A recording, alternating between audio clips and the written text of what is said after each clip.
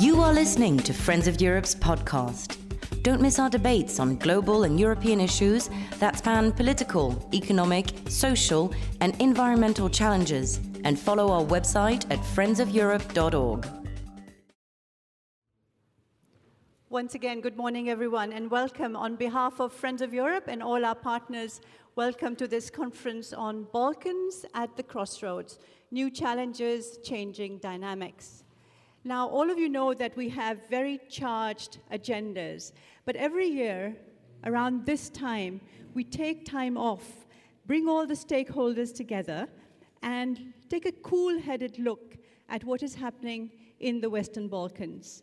What is the situation in that region, and what is the state of play in that region's long and difficult path towards European Union membership? Now, friends, 2017 has been a turbulent and difficult year around the world. For all of us, it has been very unpredictable, volatile, and challenging. This is also the case in the European Union, of course, but also in the Western Balkans. And recent judgments at the Hague Tribunal have reminded us of the very tragic conflicts that took place in the Western Balkans not that long ago, and the shadow that the question of reconciliation, the lack of reconciliation, still hangs over that region. Now, the EU High Representative Federica Mogherini is right when she says that peace in the Balkans is peace in Europe. And yet, we all know that the struggle for sustainable peace, reconciliation, and democracy in the region is a continuing one. So let's just look at three quotes that we have taken from our Debating Europe online platform for discussions. Can we have the quotes up here on the screen, please?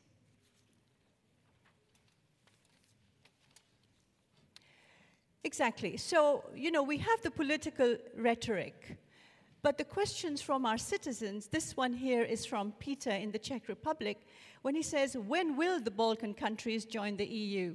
In 10 years, 20 years, 30 years? So is there going to be a date? Is there a deadline? Or are we going to just keep talking about the Western Balkans being part of the European family? Will we go beyond that? And if so, when? George in Germany says, is EU membership still as attractive as ever to the Balkan countries? Is it? Or is the public opinion turning sour on Europe, on the EU? And Alex in Romania asks, this doesn't look like the time for further expansion, he says, considering the EU is currently dealing with Brexit, the refugee crisis, Catalonia, etc., etc. Do you agree? I'm Shada Islam. I'm Director for Europe and Geopolitics at Friends of Europe. Friends, we have a very busy morning ahead of us, and we will be taking our panel's ideas and input into account and giving some recommendations on how to move forward. This first session is about peace, democracy, and reconciliation. So what's really happening in the region and beyond the rhetoric? So our panelists include the Prime Minister of Albania, Edi Rama. Welcome, sir. Very, very, very happy to have you here. Mr. Thomas Meyer-Harting from the European External Action Service. He's responsible for Europe and Central Asia at the EEAS. Our old friend and colleague, Aisha Shihan Sultanoglu from the UNDP, Assistant Secretary General and Regional Director for Europe and the Commonwealth of Independent States. Welcome as well, Shihan. Very happy to have with us Michele Giacomelli. He's the Special Envoy for the Western Balkans at the Ministry of Foreign Affairs and International Cooperation in Italy, and he played a key role in the Trieste Conference, which was just held in July this year.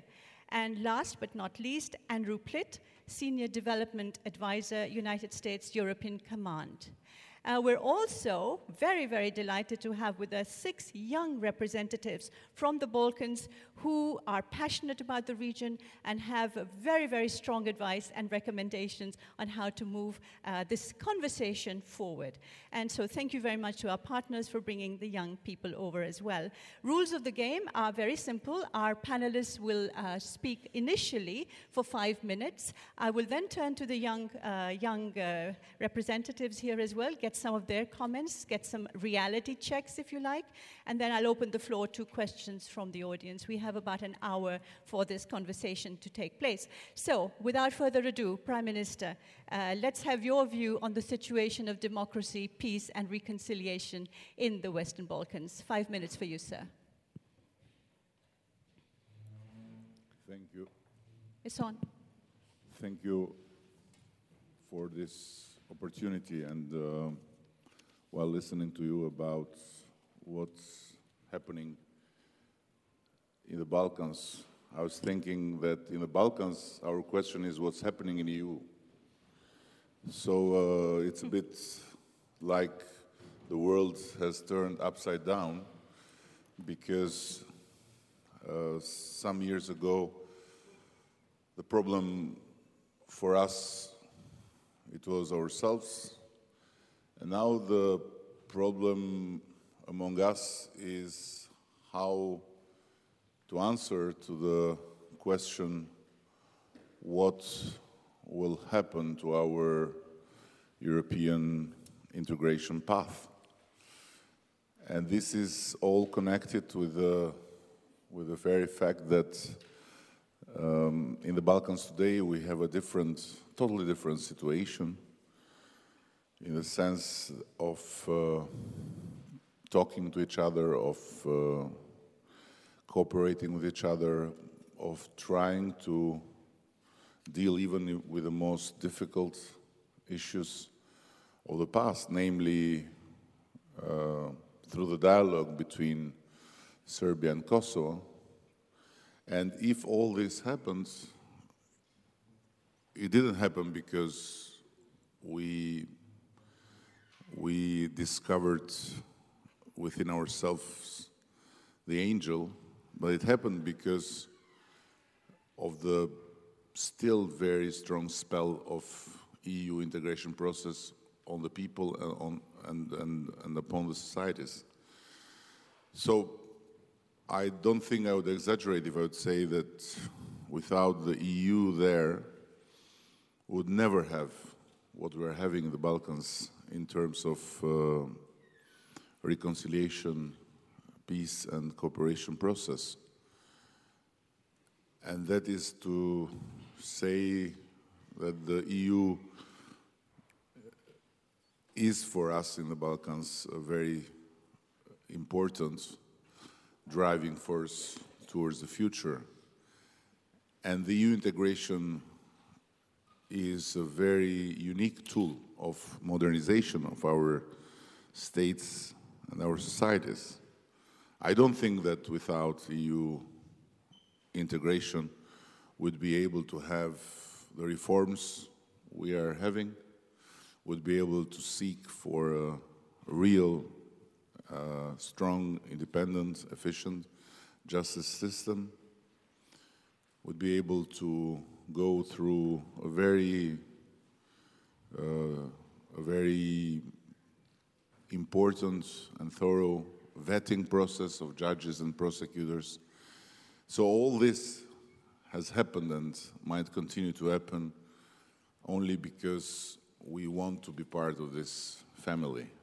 And as far as this is an open possibility, Balkans in general and Albania in particular will progress by no doubt.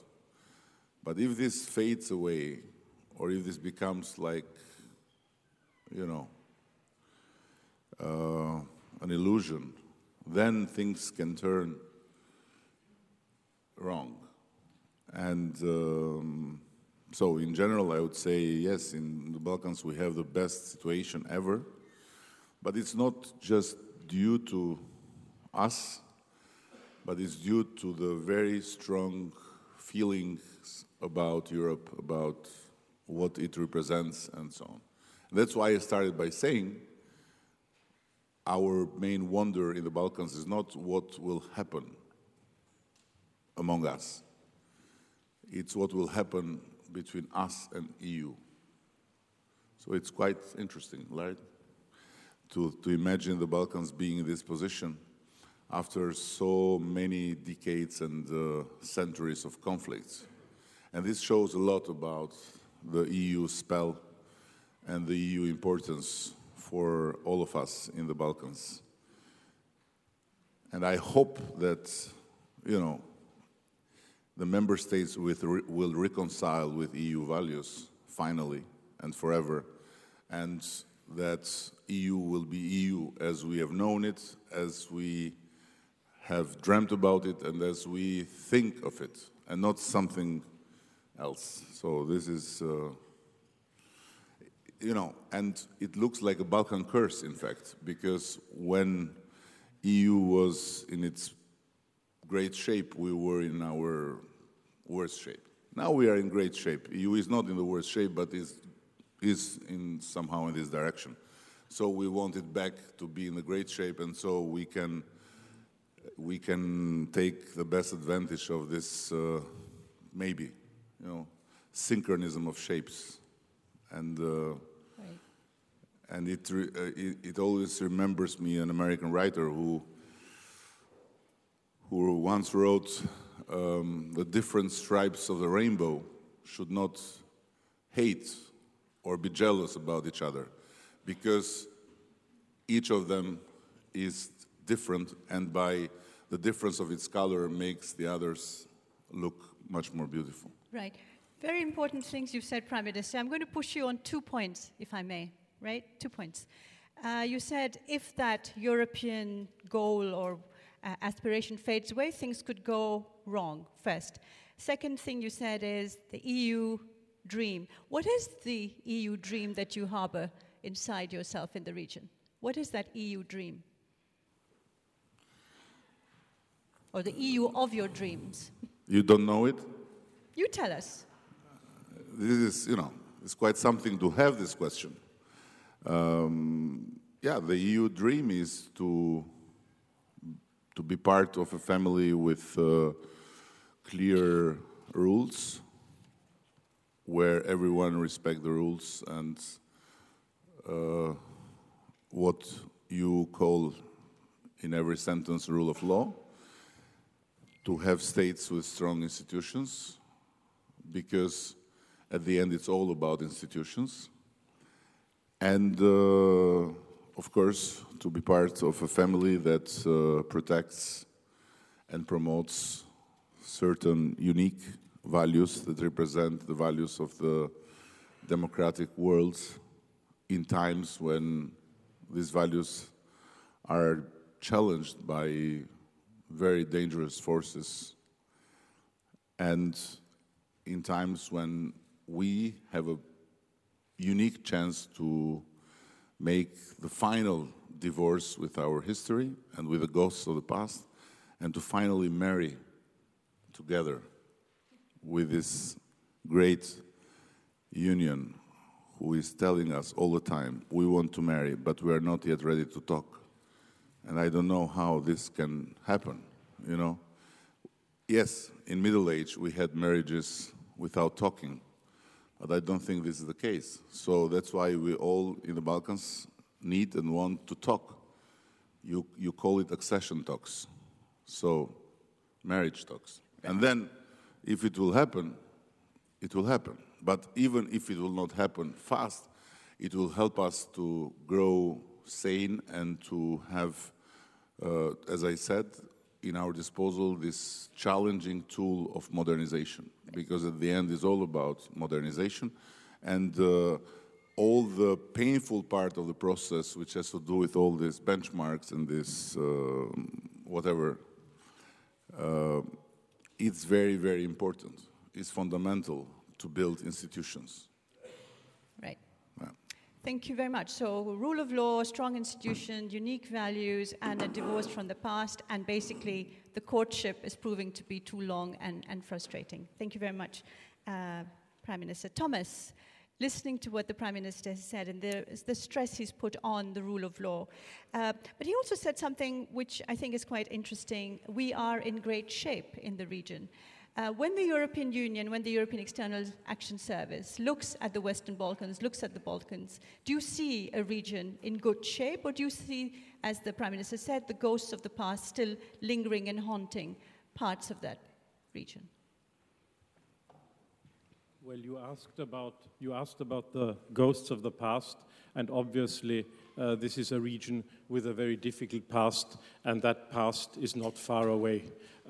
Obviously, it is difficult to cope with nationalism and with populism, but populism, as we see these days, is not a phenomenon that is reserved to the Western Balkans. We have it all over Europe.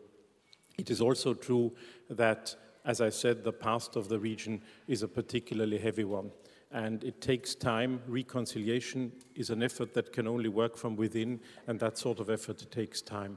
I come from a country, Austria, my home country, where it took us 40 years to assume some of the dark sides of our history during the Second World War. So I think one also has to be realistic with expectations.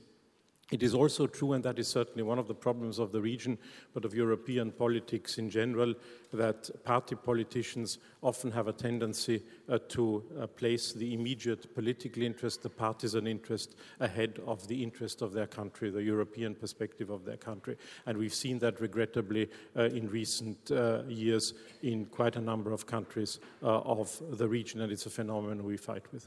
At the same time, it is also true that if we see things like the willingness of the leaders in Belgrade and Pristina to engage in a comprehensive dialogue on settling all open issues, this is a development that is important, a development that happens under the facilitation of the High Representative, and that is key, obviously, to the European perspective of Serbia, but also to the European path of Kosovo. On the other hand, you just mentioned it, some of the things we heard most recently after the judgment of the ICTY showed us that we still have a far way to go to cope with the heritage, the heavy heritage of the past. Obviously, one of the excuses, if I may put it in these terms, of the region has been that it doesn't have a perspective, and not having a perspective makes it more difficult to grapple with that kind of situation. I think that excuse, if I may say, that apology is going away. You said earlier on, you showed us one of these questions, which basically was about, does the European Union, because it's going through difficulties like Brexit, is the European Union really able to open up? I think we've just demonstrated the opposite. The fact is that because of these internal challenges we are facing, Brexit among them, the forces of cohesion have strengthened amongst the remaining 27 of the member states of the European Union, and for the first time, the number 27 in this context is also important. Both the President of the Commission and the High Representative have said very clearly in recent months, we will not end up at 27. We are moving forward. We are willing to look at enlargement, and the target date for the first new entries into the European Union, 2025, was mentioned for the first time. And the next months, the months ahead of us, will be essentially in this context. As you know, following the State of the Union address of the President of the Commission, the European Commission, together with the External Action Service, is working on a strategy for the Western Balkans. And obviously, this will be a strategy, it is perhaps too early to go into the details, this will be a strategy that will have messages for the frontrunners, but it will have messages, I think, for the entire region. It will be the first time since Thessaloniki in 2004, where I participated, the first time that the European Union will be very clear in reiterating this message that all Western Balkans partners will become part of our family. It may take time, it will require considerable changes and developments in all partners, but this is something that we are committed to. There will be the communication, there will be the strategy. In addition, there will also be the summit that will be organized by our Bulgarian friends in the first half of the next year, the first big event of this kind, a summit of the 28, still of the 28, and the Western Balkans partners, an event which in a certain sense is the biggest event of its kind again since Thessaloniki. And we also have a succession of rotating presidencies in the European Union that are strongly committed to this enlargement agenda, Bulgaria, Austria, Romania, so I think this is also a good perspective. So I have to say that if these countries are still facing, if our partners in the Balkans are still facing this heavy heritage of the past, And it is a heritage which dealing with is complicated because of the economic situation, because of the situation on the labor market, because of a lot of unemployment, because of people trying to leave the region. If one of the arguments has been we don't have a perspective, I think our message will be very clearly that this perspective will be confirmed and reaffirmed in the months to come. Thank you. Yes, several times. So the new strategy, the summit in Sofia, the London summit, and the presidencies that will do it. But, Thomas, let's be quite honest. There's competition in the region now. I mean, the European Union is not the only game in town. You've got many, many other powers, influential powers, jostling for influence there, not to mention Russia, China, and Turkey. So how does the EU then fit into this jigsaw? Well, I think you've just heard the Prime Minister speak about the aspirations of his country and of the region, and I don't think that anyone has something comparable to offer to what the European Union has to offer. Precisely this offer that the region is in its perspective part of our family and will become a full part of this family. Nobody can offer this family membership in a comparable way. I don't think that the Eurasian Economic Union can be described as a family in the same way, and although I'm deeply impressed by the engagement of China in many parts of the world, I don't think that this region wants to become part of the Chinese family. So I think the dimension that we have to offer is a dimension that nobody can offer in comparison. Okay, thank you very much, Thomas. I'll move on now to Cihan, UNDP. So one of the ways, perhaps, that the Balkans can be made to look forward rather than linger with the ghosts of the past could be through the Agenda 2030 of Sustainable Development Goals, which will create bonds and connections between the different countries in the region. Let's hear your point of view. Thank you, Shada, Prime Minister, colleagues, friends. Great pleasure to be here. Good morning. I think we are all agreeing that Europe and the world is at a crossroads. We are facing new dynamics, new challenges, and simply put, it is no longer viable to use business as usual approaches to peace, development, and security. Indeed, as the Prime Minister has said, Western Balkans has made a lot of progress in a better place maybe than ever. Of course, the continuation of this progress will require decisive government action. At the same time, we are observing that post-1990s security paradigm is having its own strains. Terrorism, refugee flows, migrant flows, marginalized movement becoming mainstream. And in fact, we see many outlying movements becoming the new normal. So in this context, certainly, Western Balkans is not immune. A lot of people are living below wages of European Union averages. We are still suffering from the ghosts of the past, and we are seeing that natural disasters, are able to wipe away years of development gains. We need to be able to build resilient societies where people can withstand shocks, whether they are internal, external, man-made, or natural.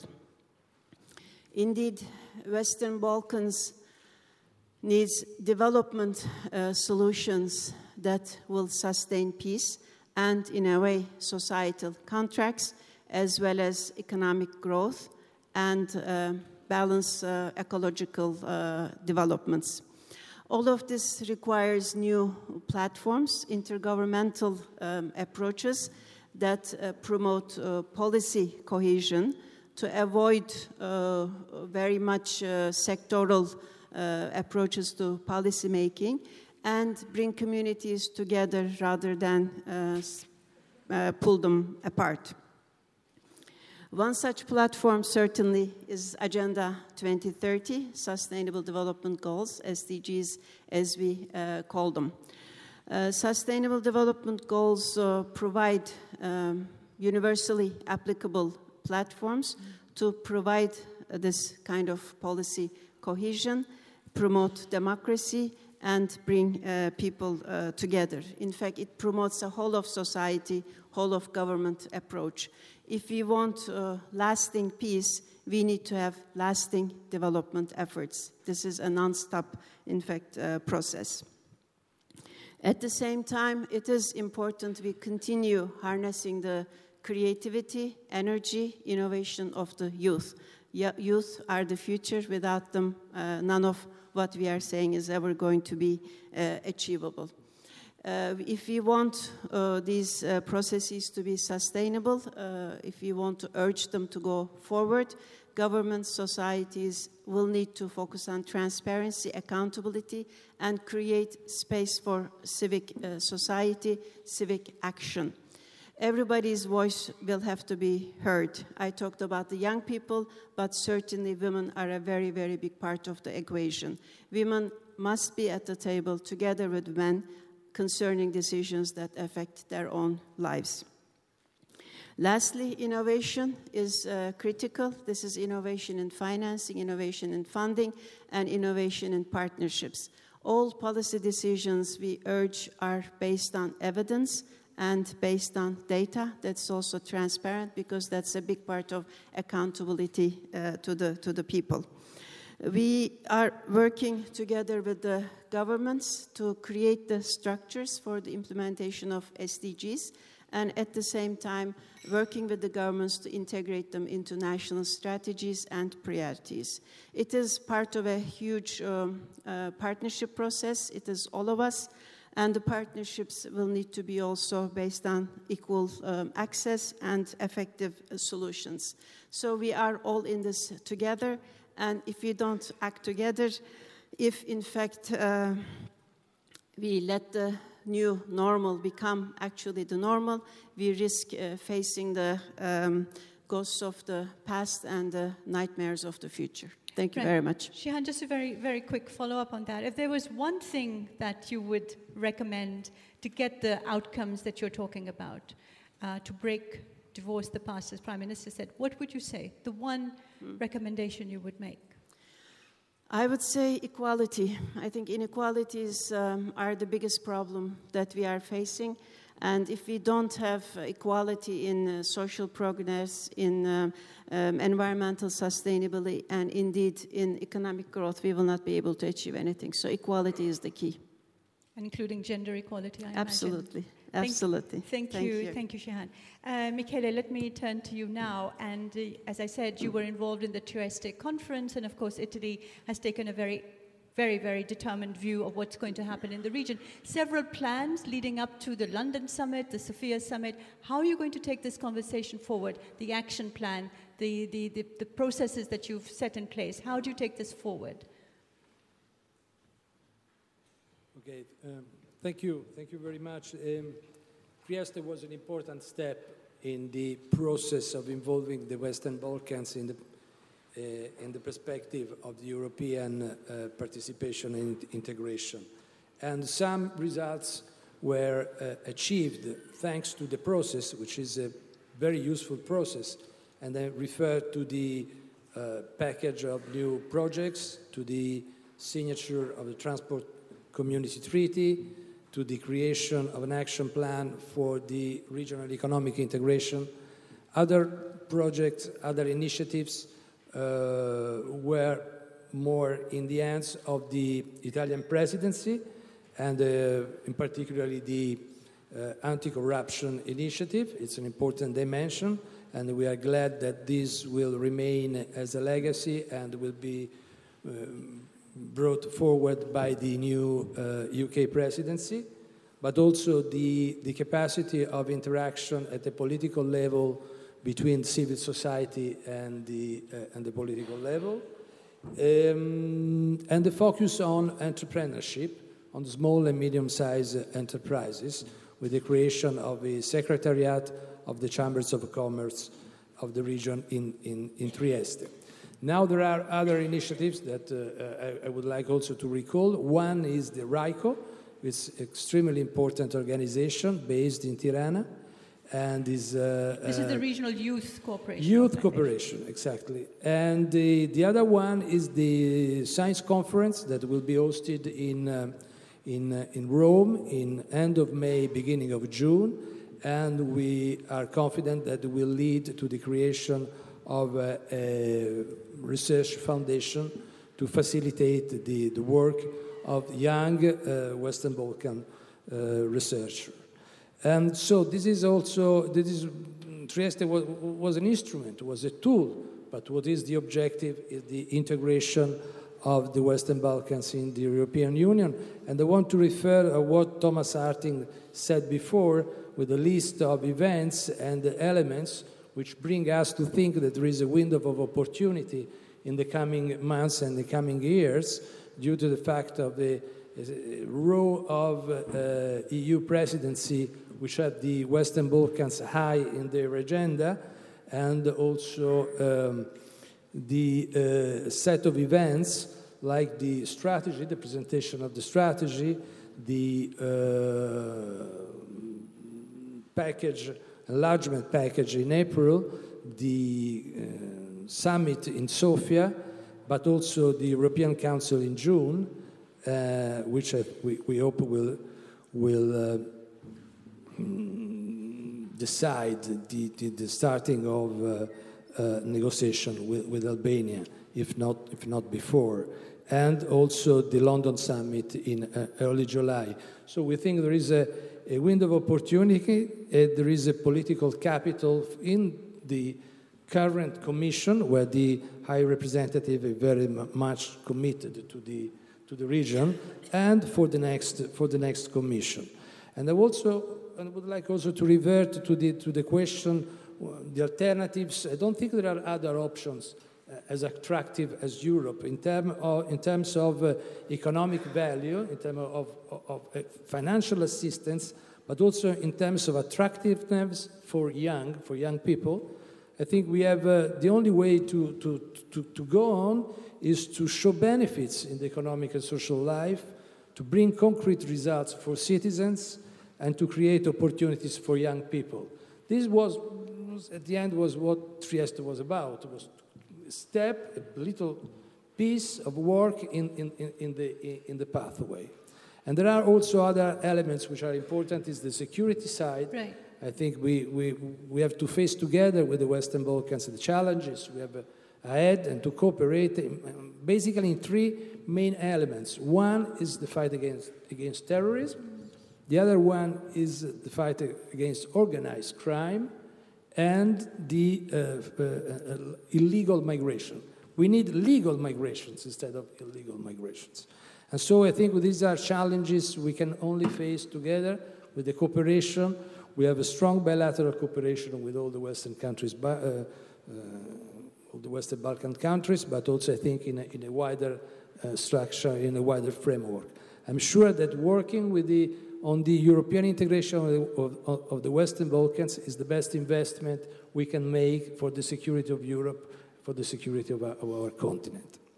Thank you, Michele. So you talked about the need to get legal migration rather than have the challenge of illegal migration. One of the issues, of course, for the young people that you've referred to is also that people are leaving. Young people are leaving the region because there are no jobs. So did Trieste also deal with that key challenge?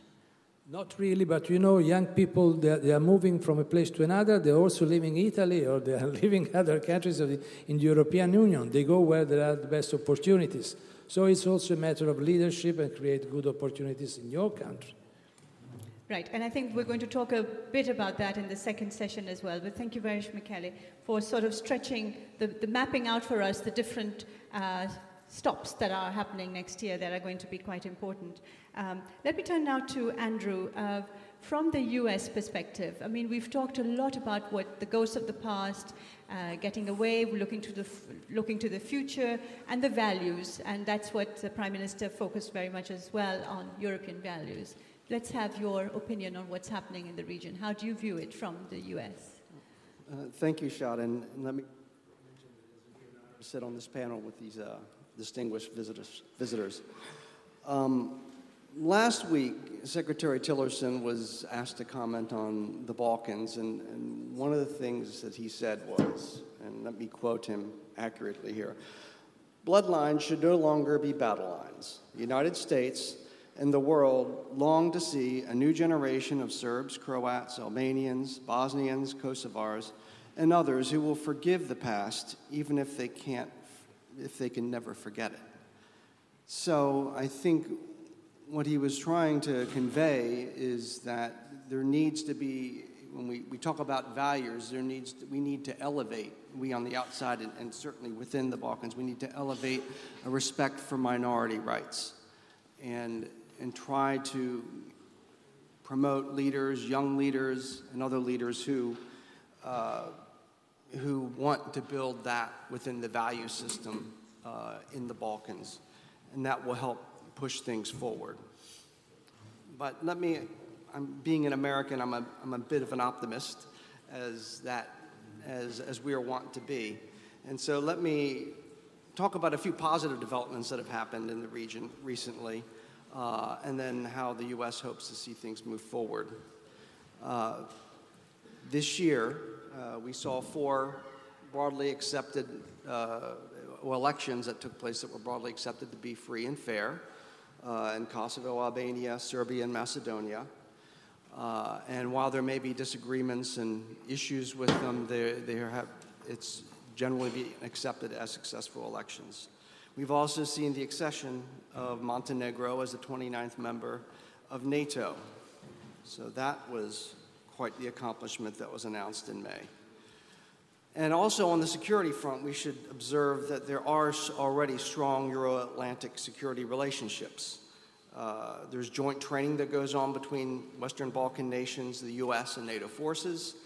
There are Western Balkan nations who make contributions to NATO and EU security missions around the world. And all 6 nations in the Balkans are members of the global coalition to defeat ISIS.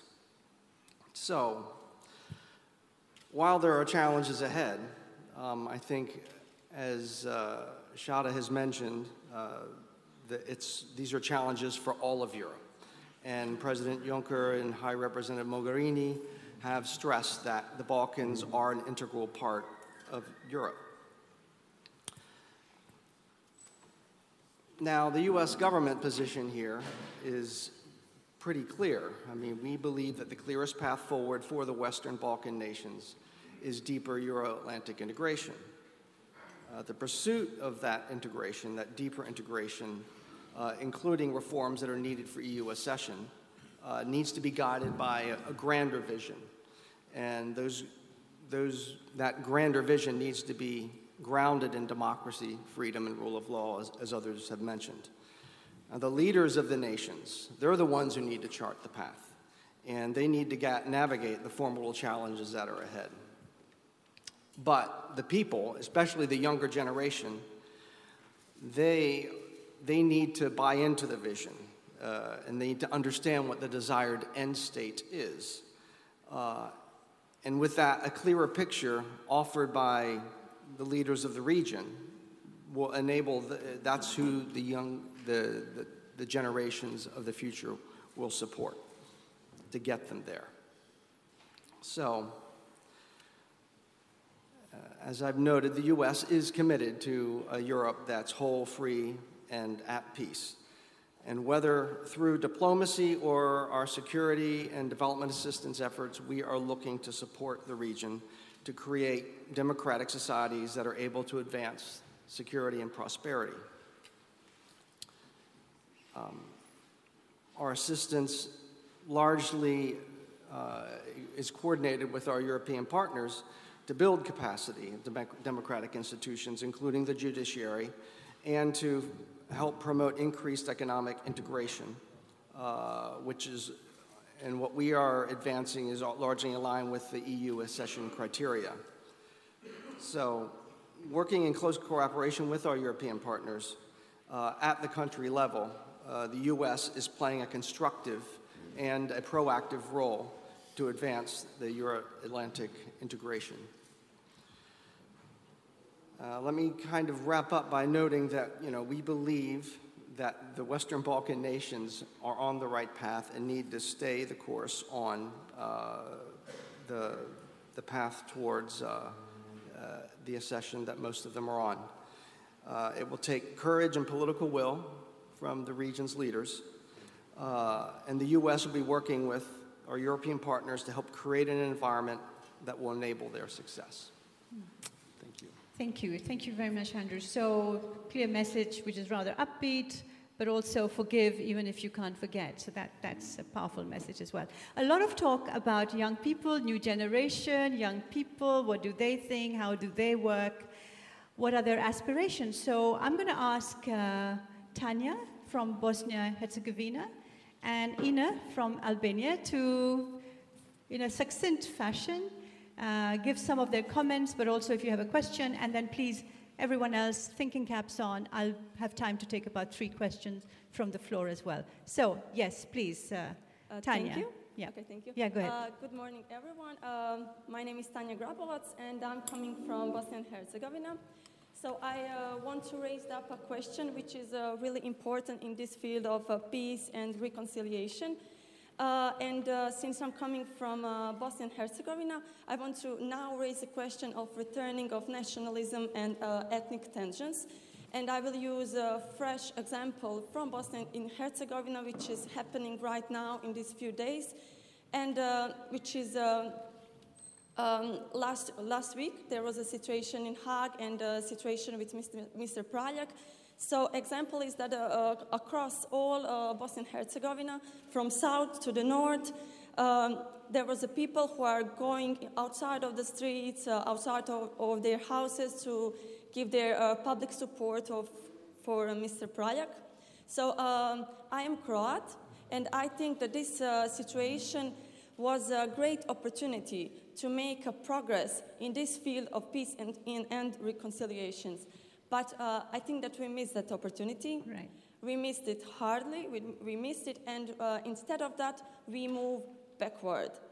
So I'm deeply not satisfied with public reactions in Bosnia and Herzegovina, which are reality of our society. So I'm not satisfied with it, and I'm ashamed of it. Thank you. Thank you. Thank you, Tanya, for being so honest. And I think that's a question for all of us as well, moving backward and opportunities being missed.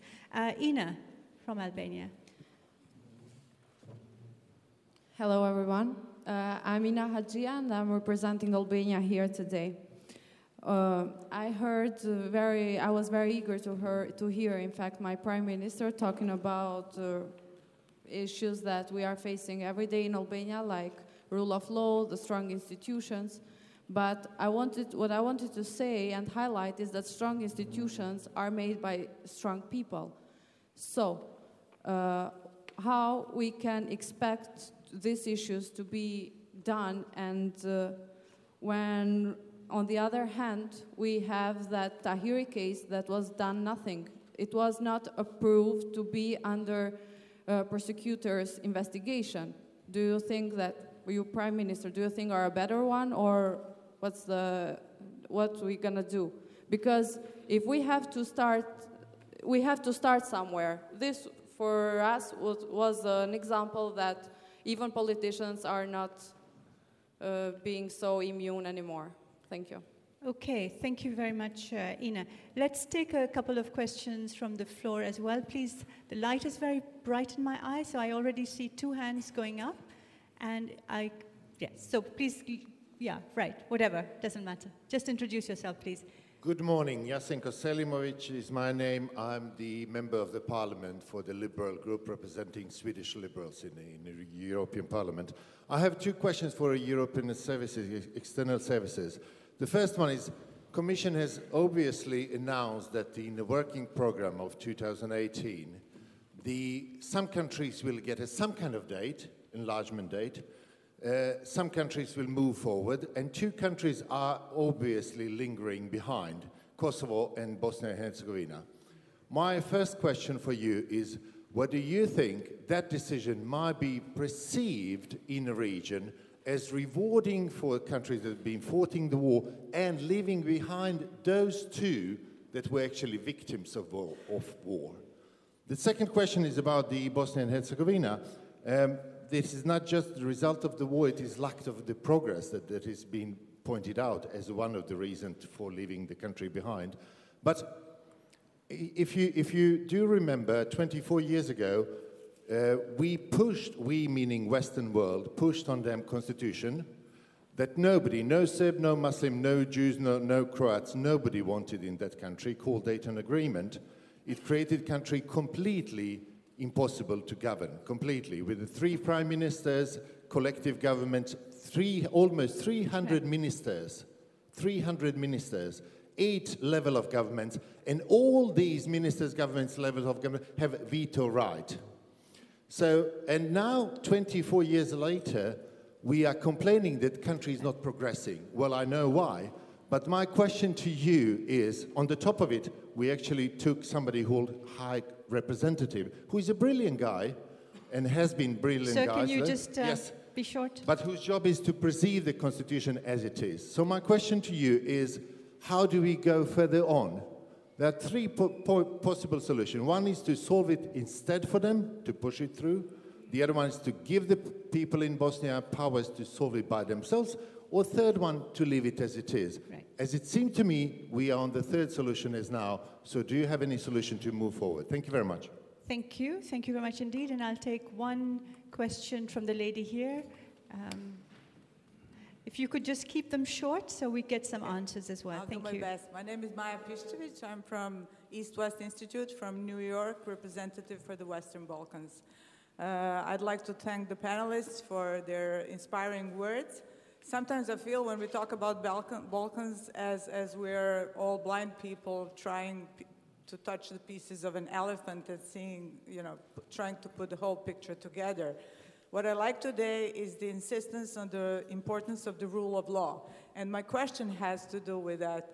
How come the European Union, which is that bride or broom, but I'd rather say bride because we often speak of it as an old lady, how come the European Union doesn't do more to push, to prioritize the rule of law, specifically the independent judiciary and prosecutors, because this is the way to attract investors, this is the way to build trust with young people, to prevent the brain drain, this is the way to have the free media. So if there is no silver bullet, this could possibly be one. Thank you. Thank you very much for that. And I see one hand going up way back, and that's the last question I'll take. So if somebody, please, sir, we need a microphone for you.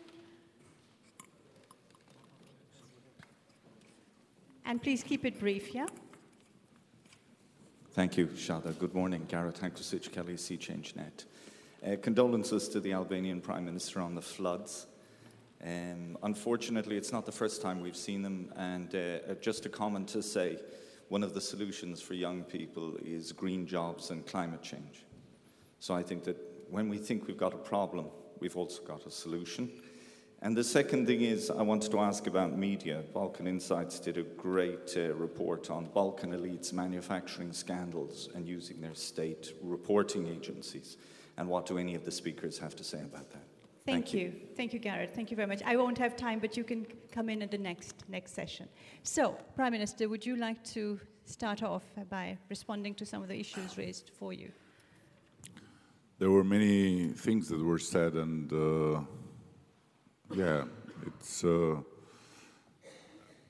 it's quite challenging in general. But I would start by saying that can we stop with this young people leave? Because, there is a permanent leaving and coming all over the place in what we call the European Union, okay? 50,000 people left Croatia last year. Nobody talks about them. Millions left from Poland or Czech Republic or whatever, going wherever. Nobody spoke about them. Of course, people will leave and people will come. This is all about it, right? We are not in this path to simply build our gold castles and keep everyone inside the golden castles with green jobs and climate change and all this stuff. People will leave, people will come. The difference is made simply by the fact that we in the Western Balkans are not part of the free labor market. Simple.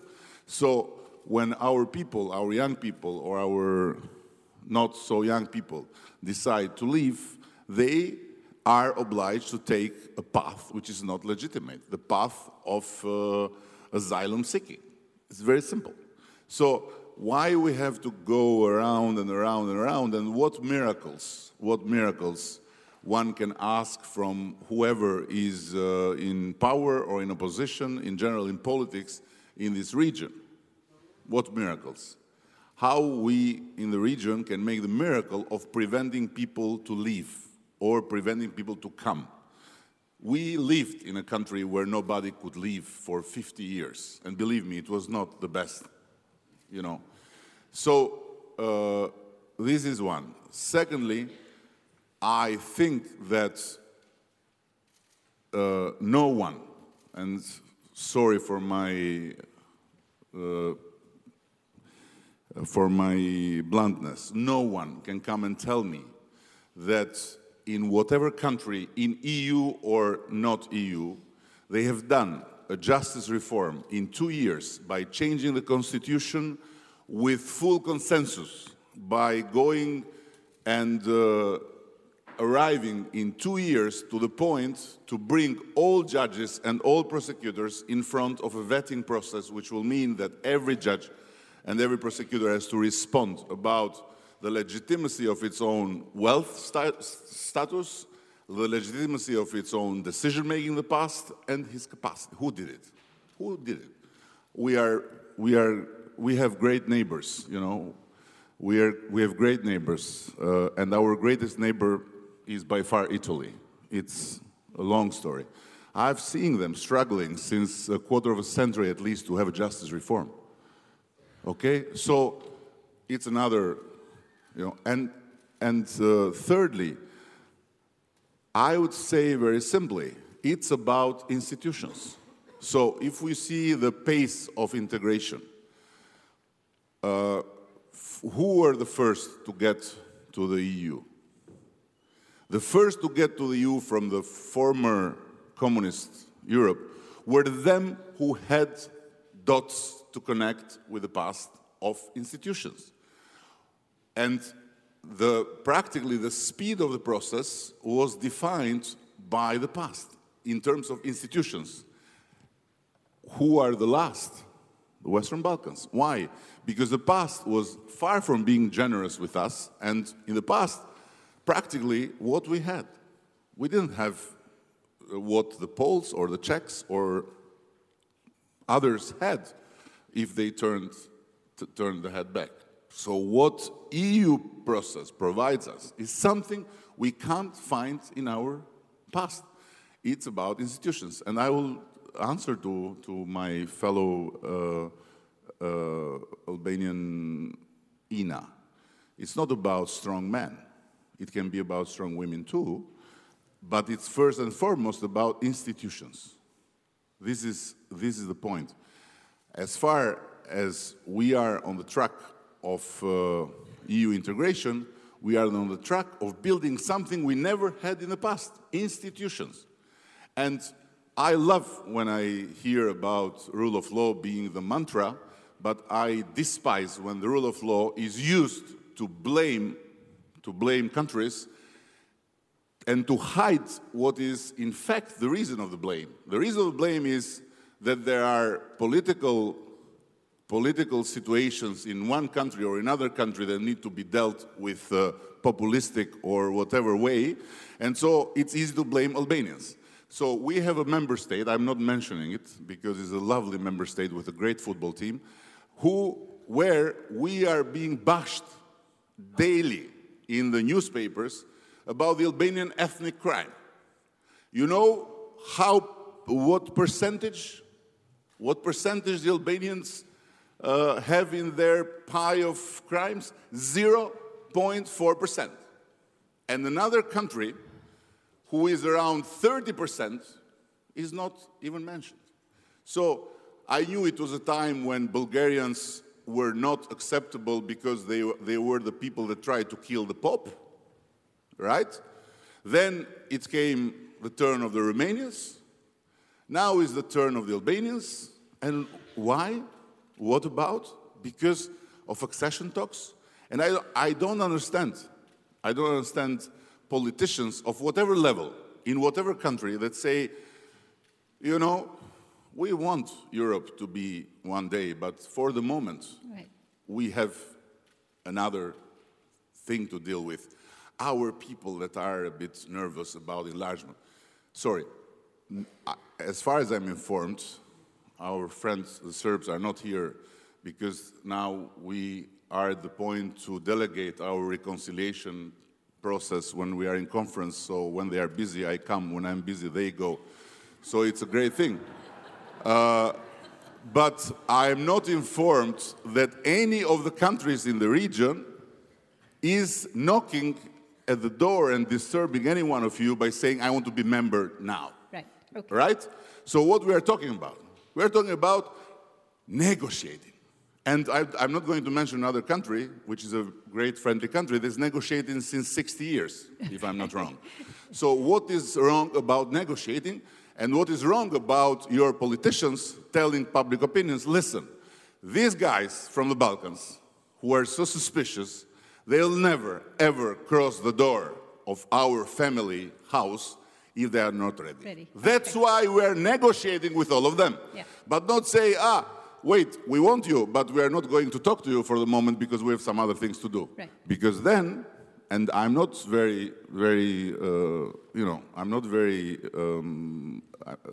I don't agree much or totally with our friend here who mentioned China, Russia, Turkey, like, they have nothing to offer. No, they have many things to offer. Russia, for example, has a very easy path to offer. Abandon rule of law, forget about democratic institutions, and have your own power for the rest of your life. And it's not quite, uninteresting, by the way. Okay. So well, that's a warning, guys. No, and they have money to pour. They have money to pour in, and it didn't happen in some Siberia forest. It happened in the middle of Europe, that the government and the prime minister, during an election, were threatened to death. And a prime minister was nearly to be killed. It was in Montenegro, yes. in a country that is negotiating with EU. And so the danger is real, present danger, as an American film would say.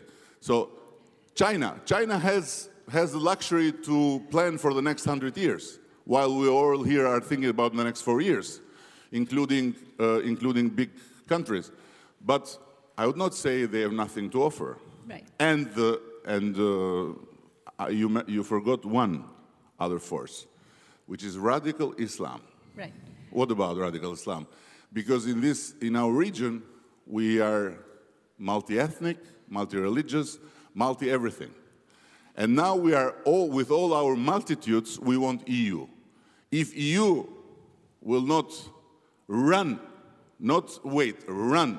to catch us, then believe me, many multi-problems can restart, and then it will be much more costly to marry with us. Thank you, okay. Prime Minister.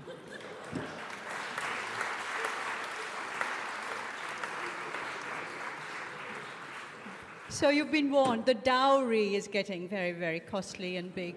So thank you very much, Prime Minister. Appreciate your frankness, I have to say, and your clear message. Appreciated. Thomas, and if I could just make a plea to the panelists now. We are running quite late, so if you could be very, very succinct in your responses. In any case, the Prime Minister has said everything that needed to be said. Sure, Thomas, please. Well, Prime Minister, just to revert to what you said, I reverted to your earlier point about joining families and which family one would like to join in the region. And I think you've in fact confirmed that you have one favorite family that doesn't compete with the others, which are, I would not underestimate the challenges they are facing, but I think the perspective we're looking at is a long-term perspective of being together. Let me say, I wanted to revert to the question that we're not doing enough about the rule of law. And I have to say this puzzled me a little bit because I personally think that in what the European Union is doing in its pre-accession support. The prime focus on what we're doing is precisely on fighting corruption and on dealing with judiciary reform, in dealing with good governance, in dealing with rule of law. And the Prime Minister himself has just spoken about the priority we have in Albania in this field, and this is clearly something that we will continue. This will also be a priority, I'm sure, in the strategy that we're working on. The Swedish member of the European Parliament said some things about what the strategy might look like. He seemed to know more about the subject than I do, which puzzled me just a little bit because I was involved in the drafting exercise until now, and I cannot confirm that we're working on the packages that he has been describing. It's very much, as I said, on the one hand, about the President of the Commission spoke about front runners, but as I also said, it's a message, and it will continue to be a message to the entire region. And it's a message, basically, I'm sure, to all Western Balkan 6, what still needs to be done so that they can move forward on the European path. And at the same time, it will obviously also be a message to our member states with regard to some of the concerns the Prime Minister mentioned, underlining basically what needs to be done so that these countries become not only candidates, but that the European Union is also in a position to take them on board. So I think that's the first point. The other Thomas, point... I won't have time for a second point. Can you make it very short? Yes, I think I can be very short. The other point is basically, once again, about reconciliation. What I want to say is integration itself is a very important factor in reconciliation. We had this experience with our own neighbors, Austrians, Italy. We were able to solve a problem at our borders that could not have been solved without integration. So integration helps, but on the other hand, you need to reach a certain preliminary stage to be able to profit from it. Thank you very much. We're going to talk about integration when we talk about economics, as in the second panel. Shinan, please, very quickly. Well, the Secretary General of the UN, Mr. Guterres, always makes a point of emphasizing that without peace, there is no development. Without development, there is no peace. For peace, of course, after conflict, you need a political solution. But to sustain peace, we have to work together to achieve development. Young people everywhere, they want the same thing. So it's very critical to promote dialogue among young people. Why don't we train more young journalists? Why don't we organize, talk shows where young people from different ethnic groups, religions come together and discuss their aspirations and their own solutions. Now, I talked about the SDGs. Shinan, you'll have to be very brief now. There is actually very good convergence between the SDGs and EU accession processes. Right. The famous Goal 16 is about institutions that the Prime Minister emphasized so strongly. And when it comes to green economies, indeed, it is also the future of the young people. So energy efficiency, renewables, extremely critical. Right. And on the subject of inequalities, what we are trying to achieve is not only equalities between the countries, but inside the countries, but between, among the countries. So that is our own future. And these are, thank you for raising these issues. These issues are dealt with in the two other panels that will be following this one. So glad that I prepared the ground. Thank you. Michele, please, and then Andrew. Very quickly, just to say that we need to involve as much as possible to engage the Western Balkans in European Union initiatives and programs ahead also of the accession itself. Thank you, Michele. Thank you also for being to the point, please. Also, just quickly, I know media was mentioned, and of course the media landscape in the Balkans is a tricky landscape with a lot of misinformation, disinformation. Could you hold the mic closer?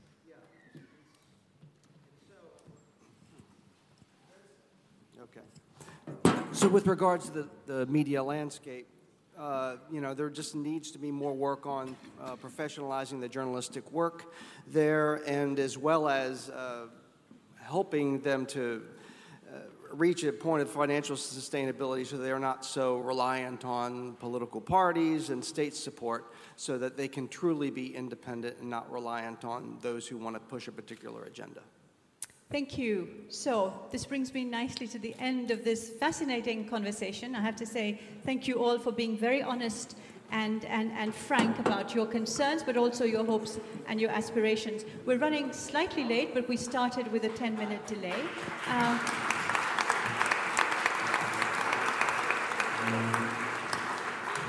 So we break for coffee, but please be back at 10:30. Thank you very much indeed.